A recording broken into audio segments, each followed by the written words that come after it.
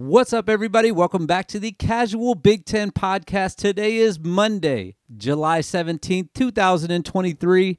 On today's show, we're diving deep into Iowa.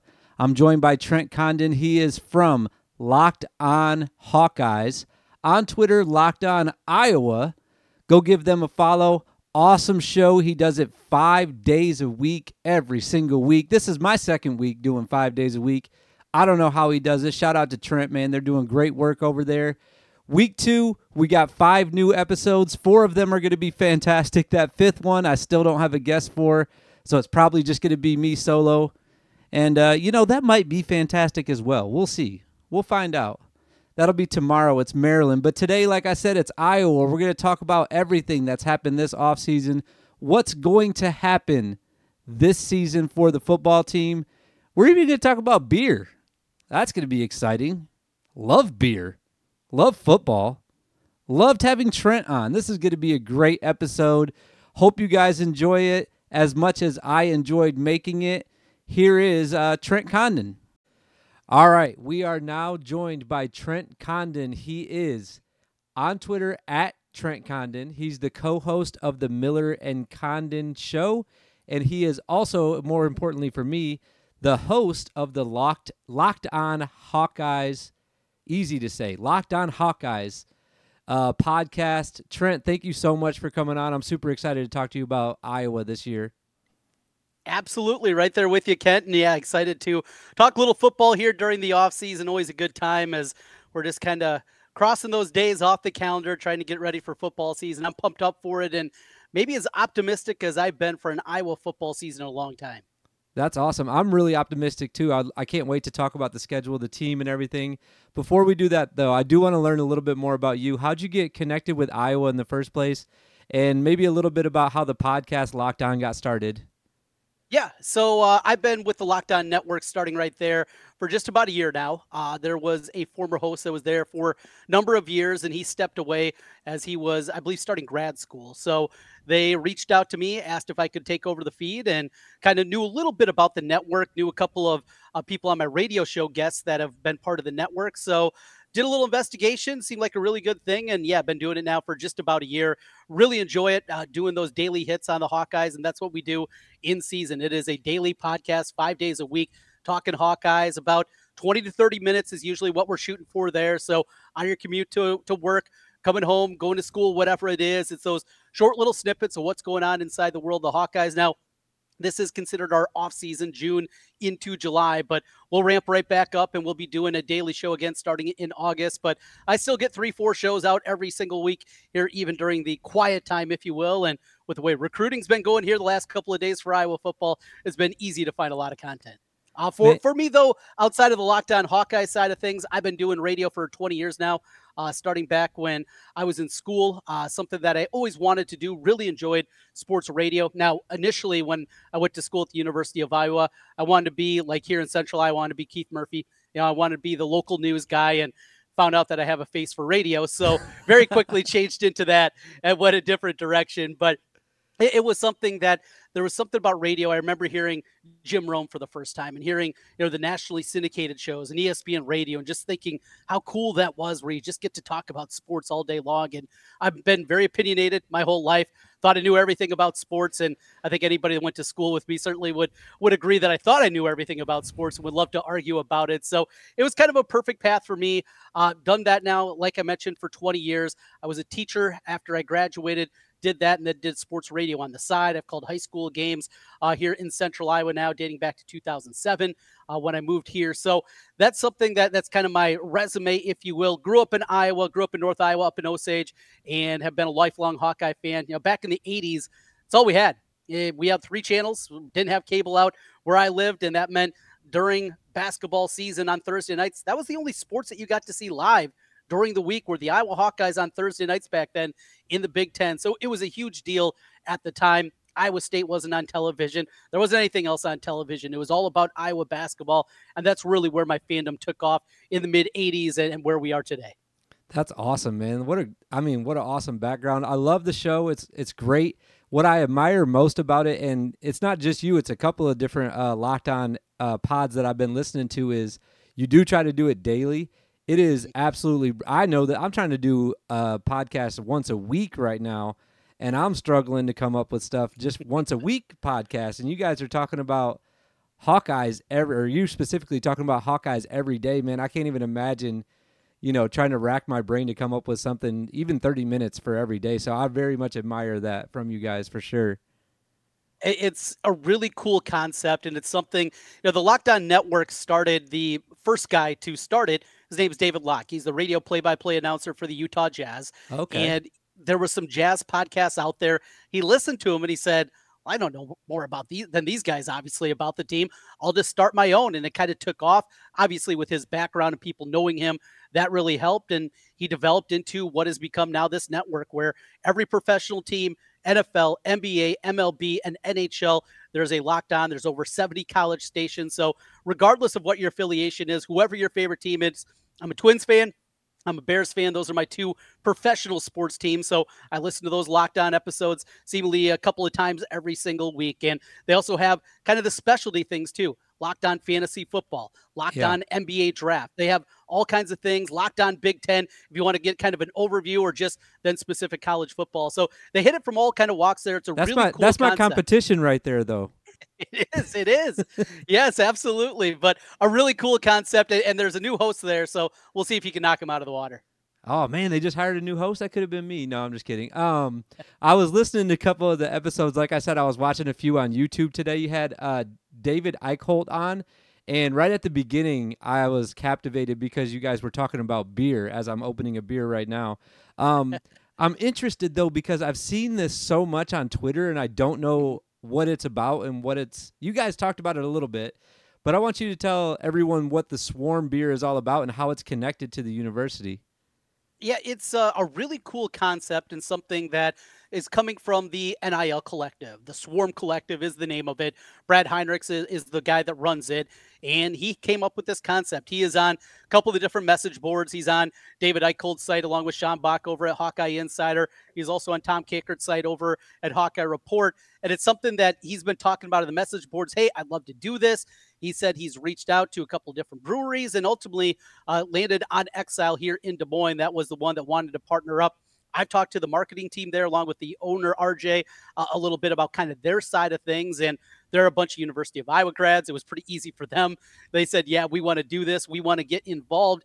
Now, when it first was announced, I was concerned. I am a very boring beer drinker. I like a domestic. I like a Coors Light. I'm happy. Yeah. And before a game, I just want to chug a bunch of them, go in there, get well lubricated, and then holler in the stands. I mean, that's what I do. I'm not somebody that sits up in the press box. I'm still a fan, though I guess I'm part of the media. And when I heard about this concept, I'm like, it's going to be a gross IPA that I'm going to think's disgusting. It's going to be this trying to be more than what it should be, a tailgate beer, right? And the first time I had it, and it was that night that you saw with David, I was blown away about the taste, about how the drinkability of it for somebody that does not like, I don't need something very hoppy. I don't need all these floral notes on it. I just want a beer that I can chug, right? That's all I want. I'm not picky. And that's what it was. I thought they did an incredible job with it. I'm really excited about what it is. And the best part, as Hawkeye fans, he could drink beer and then he make money for the Hawkeye athletes as 20% Perfect. of sales are going to the NIL Collective. They said at Exile, their best-selling beer is Ruthie. And if this sells, and they're anticipating it's going to be close from what they've seen here a couple of weeks in, if this sells like Ruthie does, we're talking about a couple $100,000 that's going to go into the coffers of the NIL Collective every single year. I mean, that's big time. And that's how Iowa gets Caleb Brown and Cade McNamara and is able to go out there and compete at the highest level in the transfer portal. You got to pay in today's environment. And this is something where Iowa fans can help out and have a little beer. It's, I think, a win-win for everybody. I hope that nothing changes with it because I absolutely love this concept. All the news that just came out today, for those who don't know, we're recording on, it's June 27th today. The NCAA just kind of came out with some news that they might make some changes about those NIL collectives. I don't really want to get into that because I want to stick to Iowa football. So I hope everything stays the same with Swarm and the beer that they're doing there. It's really awesome. Let's talk about Iowa, though. I wanted to talk a little bit about the offseason, then we'll get into this season. I heard a lot last year. I saw a lot last year on Twitter about the coaching staff, about Brian Ferentz calling plays. What's the overall feel this year? I know there's excitement around the team, but specifically with the coaching staff, Coach Ferentz, and everybody that's calling plays this year, is everyone still excited, or is there still a little bit of like some hesitation about the offensive play calling this year? I think that still lingers. And until you can really see it, I think it's still going to be prevalent. The last 2 years have been deplorable. There's no other way to put it. It has been as bad as it can be, and it really cratered a season ago. And there's plenty of reasons or excuses, depending on the way that you want to look at it, for the reason that it happened last year. Look, they were decimated by injury at the wide receiver group, a wide receiver group that frankly wasn't good enough for a Big Ten level a year ago, and then they were hit by injuries. The last couple of years, they've had to play a ton of young guys on offensive line. And it doesn't matter who's calling plays. If you can't block, it doesn't matter. And we saw that certainly show up the last couple of seasons. But even when the offensive line's been pretty good, even when they've had competent quarterback play, going back to Nate Stanley, when Brian Ferentz has been the offensive coordinator, the numbers still haven't been very good. And that's what I continue. That's the lingering doubt that I still have about him, is when they had good offensive lines and they had playmakers outside and they had a great running back and they had a quarterback that was at least at minimum solid in Stanley, the numbers still just didn't measure up. So that's what kind of the back and forth that I get into. I hope this is more Cade McNamara kind of taking control here and saying, this is the way we're going to do it. And having the young guy tell the old guy, Brian Ferentz, this is the way that we're going to win football games. Because as I look back, I'm sure you've seen those numbers, Kent, over the last 5-6 years, Iowa, where they rank in the country. We're talking about top 10 in terms of victories, third in the Big Ten in terms of victories. They are up there in every single metric, yet they've only won one division title during that time. And it feels like they've left so much on the board. That's what I come back to. The defense has gone from good to great year after year. The special teams are playing at an elite level, but the offense has been so poor. What could have been, even with an average offense? And I think that's what it is. And when you talk about Brian, can he be the guy? Now, with no more excuses, there's no more.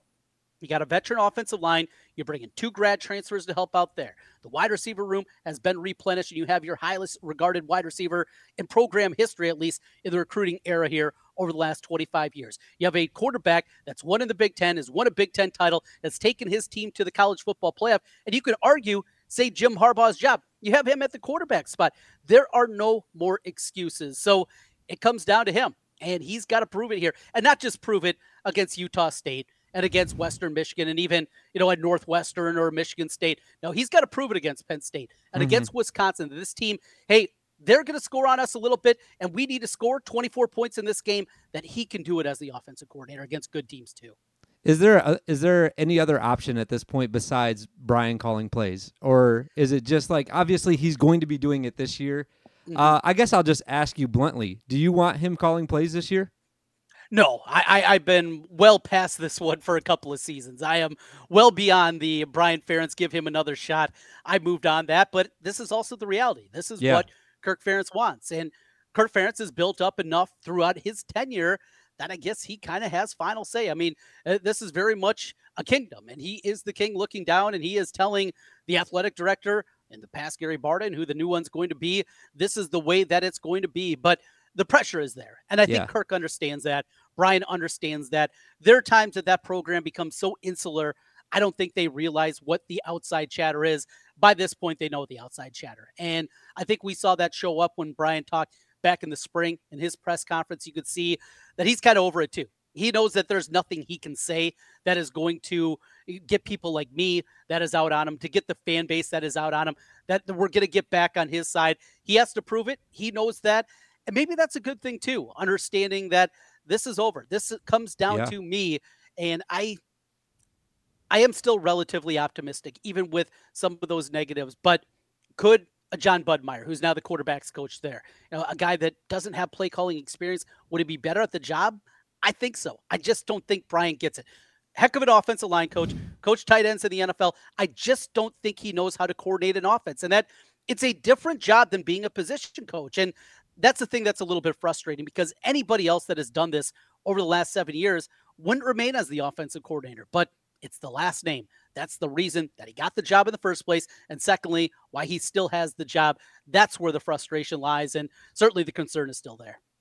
Well, he's got weapons this year. You talked about that a little bit. The transfer portal has been very active in Iowa. Everyone knows about Cade McNamara from Michigan. tell us a couple of names that maybe people that are just casually following Iowa, maybe they haven't heard of yet, that are going to have a big impact on the team next year. So I start up front, and as I talked about a little bit earlier, what they do up front is going to dictate how this season goes. If they can become even a top 5 or 6 offensive line in the Big Ten, I think this team runs away with the division title. I think that's how important it is for Iowa football. We have the guys that come back. Mason Richmond, people continue to talk about him. He's going to be drafted when he comes out. Connor Colby was mischaracterized last year and misplaced as a tackle. He wasn't. But as a guard, I've had a couple of scouts tell me that they believe he can be a 4th or 5th round draft pick, something that is a rarity, certainly for a guard, a guy that doesn't play tackle at the next level. He is that kind of guy and that kind of opportunity. And then you bring in a couple of transfers. First of all, Rusty Fett. If you saw the pictures of him, he looks like an offensive lineman. Big old red beard. He's got the tats up and down the arm. He's going to bring a little bit of attitude. But the thing I also like about him, he was an all-MAC player, pretty good. I mean, we're not talking about some elite level guy that's going to come in there, and score in the 90s at Pro Football Focus or something like that. But he also has versatility. He's played both center and guard. I like that versatility that's going to have. And he's got a little nastiness, and that's something that's been missing on that offensive line. And then maybe the most intriguing guy in the portal on that offensive line is Dejon Parker. This is a young man that played up in D2 at Saginaw State, up in Michigan. Ton of big-time programs were after him. Athleticism, the unfortunate part, he came in this spring, dinged up, hurt his knee in spring, and wasn't able to go. In fact, I think he only got one practice under his rep before he went under the knife. But he's going to be back. If they can figure that out, if he can be a right tackle for them, you got Feth inside, along with Colby, along with Richmond, and then Logan Jones making an ascension there. I think that's a big one. So in the transfer portal, I think those two guys are definitely under the radar, but they're going to be big pieces. Outside, Caleb Brown, he was Ohio State, a top 100 recruit. Something Iowa never gets at the wide receiver position. He's got speed to burn. Hearing him and Cade McNamara have already really got a really good connection going as the wide receivers went out with Cade McNamara to California here a couple of weeks back and did some practices there. They need that playmaker. They need that dynamic guy on the outside. The tight ends are going to be good. And then don't forget about Nick Jackson. I mean, he's got huge shoes to fill at middle linebacker, taking over for Jack Campbell. And you can't replace a guy like that. Not only what he did in terms of playmaking ability, leadership qualities through the roof. I have never heard Kirk Ferentz for 4 years talk about a player in the kind of terms that he continued to talk about Jack Campbell as a leader. Nick Jackson comes in, an all ACC player, 3-year starter at Virginia. He had over 100 tackles the last couple of seasons with the Cavaliers. He's going to step in, though, and do many of the things. And that kind of replacement, I think, is going to be a good thing. Somebody with experience taking over at middle linebacker. Nick Jackson's going to lead the Hawkeyes in tackles this year. If he's healthy, he's going to be out there with that defensive line just covering everything up in front of him. He's going to be free to be roaming around and making a bunch of tackles this year. That Nick Jackson's one. Don't forget. Plus, he's got a weird number. He's going to be wearing number 10 as the new roster just came out. Don't see many middle linebackers wearing 10. I kind of like that one. I like that a lot. I love when they're wearing numbers that they're not supposed to be. I'm also, just on a side note, I'm very excited about Jack Campbell. My Lions picked him up, so I'm hoping that he's going to have a big rookie year. Oh, yeah. I'm a big Lions guy. I hope that he has a big rookie year. They were like, fans, I'm not going to get on a side tangent about that. I'm excited about him. I think he's going to be great forever. So I'm very excited that we drafted him and everything that comes along with that. Is there a guy that, obviously besides Jack, who left, is there a guy that you lost in the portal specifically that you're like, man, I wish we had that guy back next year? There really isn't. And okay. There isn't anybody that is some kind of boy. This is going to be hugely impactful. Look, you lose anybody, absolutely. Iowa can't afford to lose playmakers. We saw Arlen Bruce a couple of years ago make some plays. He regressed so much last year. He was a huge disappointment. I know people talk about him.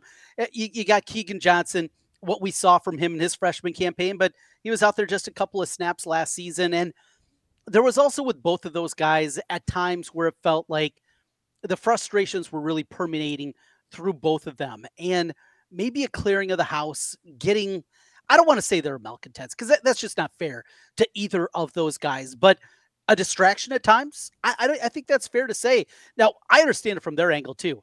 You're a wide receiver and you're playing in that putrid offense. Yeah. I'd be upset too, right? I mean, it's not a knock on the guy, and that's not what this is. But more than anything, that's I think where most people would go, but I'm kind of fine with it. Yeah, it's silly to say as a Hawkeye fan, you lose a couple of your only playmakers and you're fine with it. I just was just because I understood their frustrations too. I think it was time for kind of everybody to get a clean break from it. Yeah. So you mentioned Nick Jackson on defense. Let's talk about the offense. Cade McNamara, he's here. He's ready to go. You already gave all his accolades. How high are the expectations for him specifically, not the team, but him specifically as a leader and maybe even like stats wise? What are you expecting from him this year a little bit? Well, that is one thing that I've tried to pump the brakes on a little bit because I know there's a portion of the fan base that thinks he's going to go out there, throw for 3,500 yards and 28 touchdowns and 4 picks and That'd lead be them to the wish. great. It would be great, but it's not going to happen in this offense. It just isn't. I mean, that's not the way that Iowa plays. It's not going to be the thing is. Statistically, what I look for, obviously, touchdown to interception ratio, that's going to be big. If he can be in that 18-5 type of range, something like that, I think they're going to be in really good shape. But most importantly, and something that has been a problem in this offense since Brian Ferentz took over 7 years ago, has been completion percentage. Just once has a quarterback really over the last 20 years completed 60% of their passes. We're not talking about a high mark. Now, Iowa, yes, does not run a lot of spread. They're not getting it out quick and making those easy completions that helps most everybody's completion percentage. I understand that, but that is a pretty low baseline in today's football environment, 60%. And with Cade McNamara and what he did before at Michigan, the kind of quarterback that he is, and accuracy is the number one component for his game. If they Yeah. can get a quarterback that can complete 63, 64% of the passes with what they're looking to do, some of the playmakers now they have on the outside, of course, the tight end play that they're going to have, I think this offense, that's where I come back to having some optimism there. So those would be really the two things I'd look for McNamara when you're talking statistically. Completion percentage, can he get that thing north of 60%, keep the interceptions down? He's not going to throw for 300 yards a game. We would love to see it. I like to live in reality, and that is not a reality with the way I was built. It's just not going to happen with the way that they are, and always looking also to protect the defense, something that they try to do. But I think that's something. The other thing with McNamara, though, is I have never seen a guy that has come in with this chip on his shoulder, the bravado, though, that comes along with it. He's got the confidence, but he gets people to believe.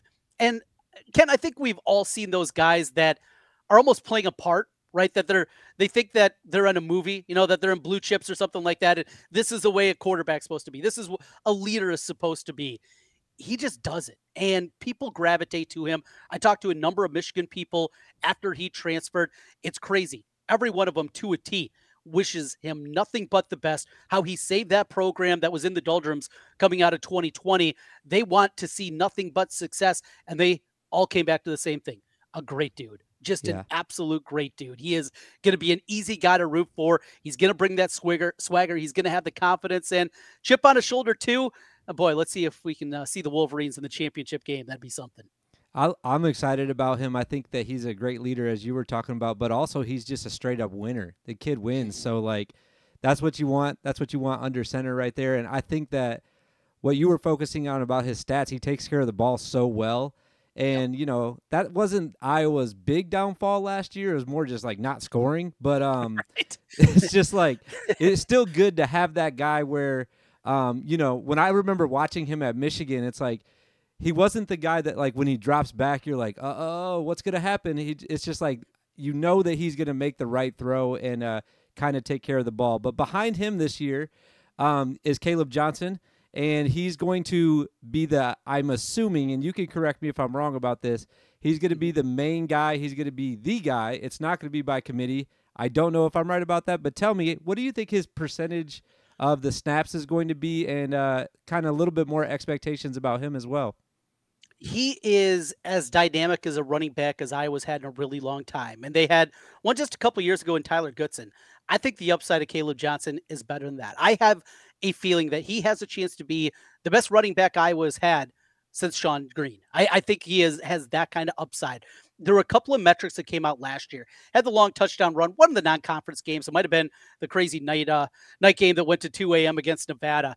And one of those long touchdown runs that he had in that game, he was up at like 23, 24 miles an hour. I don't remember exactly what it was. He was flying. Okay, what does that mean? He was the fastest freshman running back a season ago on that touchdown run. Nobody ran faster. And we're not talking about, 175-pound track kid here. He was Right. 210 pounds last year. He's up to 220 now. He's got legs built like tree trunks. He did this behind a terrible offensive line last year. I think this kid has star potential written all over him. Yeah, maybe at times I'm talking myself into the wide receivers and I'm talking myself into what this offense can be. One thing I do know in terms of raw talent, Caleb Johnson absolutely has that. And that's another reason. I just want to see a competent offensive line because I think this dude is the real deal. He's going to put together a monster season and he's going to walk out of there. And we're talking about maybe some lower numbers for McNamara than some people have. Not the case for Johnson. Now, he's got a really good backup in LaShawn Williams. We saw him the last couple of years. Really nice, competent backup. And the other guy that came in last year's class, Jazion Patterson, I think that dude really showed something a year ago. He came in, it was kind of that thunder and lightning combo, right? You go back to the day with Ron Dane and Tiki Barber and what the Giants did. It was something similar, as at least the way that it was characterized with Patterson. He packed a punch. He played the bowl game against Kentucky, saw him a couple of times late in the season. He's got a little more juice to him than I anticipated. I thought he was strictly a speed guy. He's got there. I think Iowa is very solid three deep at the running back position. They got a star in Johnson, but two really good backups on top of it.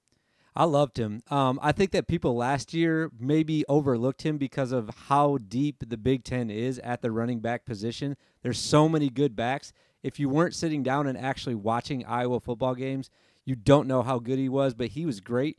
And this is only his sophomore year, correct? Yeah, true Yeah. sophomore. Yeah, he's going to He took the be job from a special. couple of veterans last year. Yeah. LaShawn Williams had been there, Gavin Williams had been there, a couple of guys with experience in front of him. And one thing at Iowa, it is very difficult to unseat guys that have experience. And we saw that happen. I think that shows you exactly what Caleb Johnson has a chance to be. Yes, I can't wait to watch him play again this year. All right, I want to jump right into the schedule, so I'm not keeping you all night. I like to do these like 4 games at a time, kind of see how the Okay. beginning, middle, and the end of the season is going to play out for you. But before I do that, I'd like to tell you what I predicted first. So, Okay. I have you guys winning the Big Ten West, which I'm sure you're very excited about. I don't know. I wasn't great at picking games last year, so I don't know. Maybe you're not Uh-oh. excited about that. But I like Iowa a lot this year. I'm very high on them. And I do think that it's going to be different in the West. I've said this a couple of times. I think the West is going to be won a little bit earlier, and there's not going to be this mess at the end of the year. I think it's going to be Iowa's to lose basically from the start of the season to the end. I still took flack from Iowa fans because I have you guys going 10-2, and I learned very quickly that Iowa State is bad because I did pick you guys to lose against Iowa State. I was just thinking, it's early. I did no research on Iowa State whatsoever. I just said it's an early game, early in the season, I should say. It's on the road. It's somewhat of it is a rivalry game. It's in state and everything. And then I have you guys losing to Penn State on the road as well, and then winning the other 10 games. So I do want to get your thoughts on those games, but let's start with the first 4. So you're at home against Utah State. Like I just said, you travel that next week to Iowa State, and then you're back at home against Western Michigan, and then back on the road against Penn State. How do you see the first 4 games shaking out? Well, I think you bring up something very important there with Iowa State. And though Iowa's won the last couple of games in Jack Trice, you're right, it's a rivalry game. Iowa State took a step back last year. They were 4-8. And you've heard about the gambling investigation that continues for both Iowa and Iowa State athletes here in the state. That was put together by our Department of Criminal Investigation here in the state of Iowa. What I continue to hear is that Iowa State football is going to get pummeled. We're Oh, talking man. about 3 players offensively, 2 starters defensively on a team that was 4-8 last year that loses their first round draft pick in 50 years. Yeah, that is a yike. So I really believe that I was going to go there and win that game. Of course, Western Michigan and the opener, they should cruise in both of those games and maybe they can get to the 25-point benchmark that there's for Brian Ferentz this year. But the Penn State game, I was out there. I've been out to the Iowa Penn State game a number of times. It's a fun environment, incredibly difficult to get to. Took an RV out there with some buddies one year. That was an incredible trip. But we were there in 2009. So the year previous in 2008, Penn State comes in on their way to play for a national championship. They're undefeated. They were 8-0. They were cruising. That dominated the first half of the game. And then Iowa comes back, pulls a shocker at the end, and upsets them and knocks them out of the national championship game. And all we heard the whole offseason leading into 2009 is revenge, payback.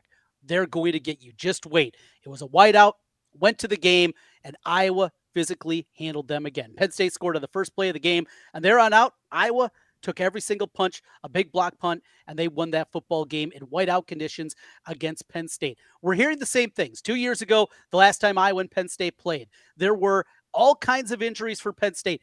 Iowa fans at Kinnick Stadium were booing their players because we thought it was them trying to slow down momentum. Every time I would make a play, here's a guy that's laying on the ground once again. Anytime I was trying to play a little quicker and play some hurry up. Afterwards, James Franklin, he was upset about it, and that is all Penn State fans. We're going to be ready. I'm sure you will. I think it's going to be a great game. Right now, I'm going to take Penn State to win it. But for people that think this is going to be some kind of blowout, that revenge is going to matter, look, revenge only matters until the opening whistle, and then you're just playing football from there on out. I don't believe that angle. I think it's going to be a great game, but ultimately, I have Penn State winning a close one in Happy Valley. Okay, so we go into the next 4 games. You're back at home against Michigan State and Purdue, back-to-back weeks. Travel to Wisconsin, and then back at home against the team that I think is going to be the worst in the Big Ten West this year is Minnesota. And oh, wow. Yeah. That's who I picked. Again, I wasn't great at picks last year, but that's who I got being worst. I hope you're right. As somebody that grew up right on the Iowa-Minnesota border, on the correct side of it, here on the south side of the border, the Gophers are my biggest rivalry. I have family in Minneapolis. A couple of my cousins went to the U up there, so that's my biggest rivalry. It's my favorite trophy, obviously, playing for Floyd or Rosedale. So I hope you're right. I would love, and I hate Phil Fleck on top of it, I would love to see the Gophers finish in last place in the West this year. And it's been great. Kirk Ferentz has had his number. This is the portion of the schedule, though. If Iowa goes 4-0 in it, this thing's over. I mean, they have the division title basically wrapped up going into November. Wisconsin's going to be difficult. It's always tough there. That 3-4 defense has absolutely thrown Iowa for a loop a lot of years, as we've seen some good Iowa offenses really struggle against the 3-4, but they're going through their own transition now. Obviously bringing in a new head coach there, a new system, what they're trying to do offensively. Because of that, I make Iowa the favorite that game, even in Madison. I got Iowa 4-0 in this stretch. I have them going 4-0 in this stretch. I think the Minnesota game is maybe going to be a little more difficult than you. Maybe it's just, hey, Iowa cannot continue to win this game every single year. It's been 8 consecutive. But, yeah, I got Iowa 4-0 in this stretch. And this is, again, my optimism meter kind of going through the roof here with this team. But I got them 7-1 through the first 8. I got some tweets bookmarked from Minnesota fans. If they do finish last, I'm going to have a field day at the end of the season. All right, last 4 games after the bye week, you travel to Northwestern, back at home against Rutgers in Illinois, and then the last game against Nebraska, new head coach. I see you guys, like I have it pulled up on the screen right now. I see you guys finishing 8-0. Do you see any hiccups the last 4 games? You know, the Illinois game will be difficult. Brett Bielema, former Hawkeye player, former Hawkeye coach, and still got the Tiger Hawk tattoo on his leg. That thing will be with him forever. And the media always likes to bring that up every time these two teams get together. When they played a season ago in Champaign, it was one of the ugliest football games you'll ever see. But he kind of out-Ferentz in that game and won an ugly one. That one is concerning.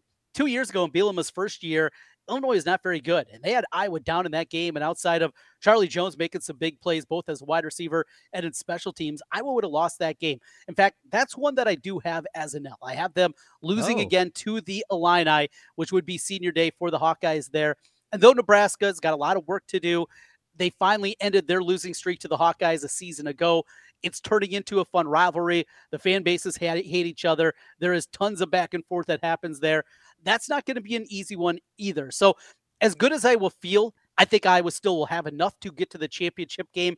I very well could see Iowa limping in there. I'll say at minimum they lose one of those last 2 games. We'll just put them at 1. I'm going to have them 10-2 in the season. And if you're a betting man like I am, that means you're cruising over that over total of 7.5. I'm betting that over. I haven't put it in yet, but I am going to be betting that over. And I'm excited about Iowa's season. It's going to be a great year. I'm excited for football to be back. I did want to ask you one last thing before I let you go. I've been asking a lot of people about the new schedule format that just came out, about 2 weeks ago. As an Iowa fan who a lot of the Big Ten West teams, I know you said you only won one division title in however many years it was, but a lot of the Big Ten West teams have benefited to get to a Big Ten championship because they're in the West. And with Penn State, Ohio State, and Michigan all in the East, how does that affect your fan base? How does it affect the team when they switch over, get rid of the divisions, and only the top two teams are going to the Big Ten championship? I think it has to change your goals a little bit because for the last decade, since we went to the East-West split, the realistic goal for Iowa football every single year is to win the division. Now, they've only done it twice in those 8 years, which is the disappointment that I mentioned, because I think this program should have more than 2 division titles during that run. But I think your expectations have to change. And instead of going into the season every single year, hey, we can win this division, we can be there, or at least have a chance to do it come November every single year, it's going to be one of those, hey, can we make a run to the championship game every 4 or 5 years? And that's the unfortunate part, where you're going to have a perfect confluence of events to be one of the top 2 teams. And here's the other thing that's also concerning about it is a team like Iowa, even a team like Wisconsin. Heck, you can throw a UCLA in the mix. If you don't have that same brand name, and we're going to see a lot of ties. We're going to see a lot of times where, yes, the number 1 team is probably 9-0 in conference play, and then we'll have a 2 or 3-way tie at 7-2. Yep. Well, if it's a 3-way tie at 7-2 with Michigan, Iowa, and UCLA, Michigan's probably going to get that bid. They're probably going to have that because they have the brand name, they have the cachet, and they'll probably have the preseason ranking that will help them out. So that's going to be a part of it that I will be interested to see how tiebreakers go, the way that it's set up divisionally. I know head-to-head will obviously be number 1, but that's something that I think also has to change the expectations for basically everybody in the Big Ten West. I was talking about that last week on my show, actually, and it's interesting that you just brought that up, because I was discussing whether if there was a tie and there wasn't a head-to-head, I didn't know how the tiebreakers were going to work, and it sounds like, have they decided anything on that? Do you know anything about that yet or not? I don't know offhand. I know in the past it would be you go by record, first of all, common opponent. So if it's a 3-way tie, who has head-to-heads in that one. Secondly, it'd be if it's for second place, the team above them, did anybody have a win against the first place team? Yep. And then a lot of times they'll kind of jump down from there. So say it's that 3-way tie. All right, who has a win against the 5th place team and the 6th place team? And going from there, it's not a perfect way to do it in a 16-team conference where you're only playing 9 conference games. This is going to happen a bunch. And for teams like Iowa, I don't think it's going to be a great thing, unfortunately, the way that it's going to play out. But hey, you're going to get a shot every single year. And speaking of that schedule, I was meeting my buddies earlier today, and we're already planning our road trip out to the Coliseum in 2024. Nice. Going out to see the Trojans, talking about, we could fly into Vegas on Thursday, then rent a car, come in Saturday morning, do something like that. So, yeah, we're already doing the plans, and I'm going to guess all of our Big Ten brethren are looking at those California trips and seeing when we're going to make our way out there to the left coast. It's going to be fun. I'm excited for them to join the conference. I like that they changed the scheduling format. I think it's better for the conference overall, but I do feel bad for those teams who made it, like, Wisconsin, Iowa, all the teams out in the West that might not have as good of a chance. His name is Trent Condon. He's from Locked On Hawkeyes, the podcast. Please go check it out. Subscribe. Trent, thank you so much. This was a blast. Thank you for talking about Hawkeye football with me, and hopefully we'll get to talk to you maybe mid-season about how well the season is going for the Iowa Hawkeyes. Let's hope we're both right. We got a 10-win season coming up and a return trip to Indianapolis. Thanks so much. All right. We'll talk to you soon, Trent. Thank you. Once again, that was Trent Condon from Locked On Hawkeyes. Locked On Hawkeyes. Locked On Hawkeyes. On Twitter, it's Locked On Iowa. A little bit easier to spell. You can find it faster. Trent is on Twitter at Trent Condon. Go ahead and search him up. He does great work. Like I said, 5 days a week, Hawkeyes Talk. If you're a Hawkeyes fan, you're probably already following him, but if you're not, please do that. We got some more great episodes coming up, but tomorrow, don't have a guest. It's going to be me solo. I'm talking all things Maryland football. It's going to be a little bit shorter, so I don't have anyone to ask questions to, but it'll still be fun. We'll have a good time talking about Maryland, everything that's going to happen with their season, my predictions. And then, later this week, another guy from Locked On. You'll have to stay tuned. We got Michigan State coming up. That's on Thursday. I forgot who's on Wednesday. I got to check the schedule. I don't have it memorized. It's too many episodes. We're having a blast. Football's coming. We'll see you guys in the future, baby.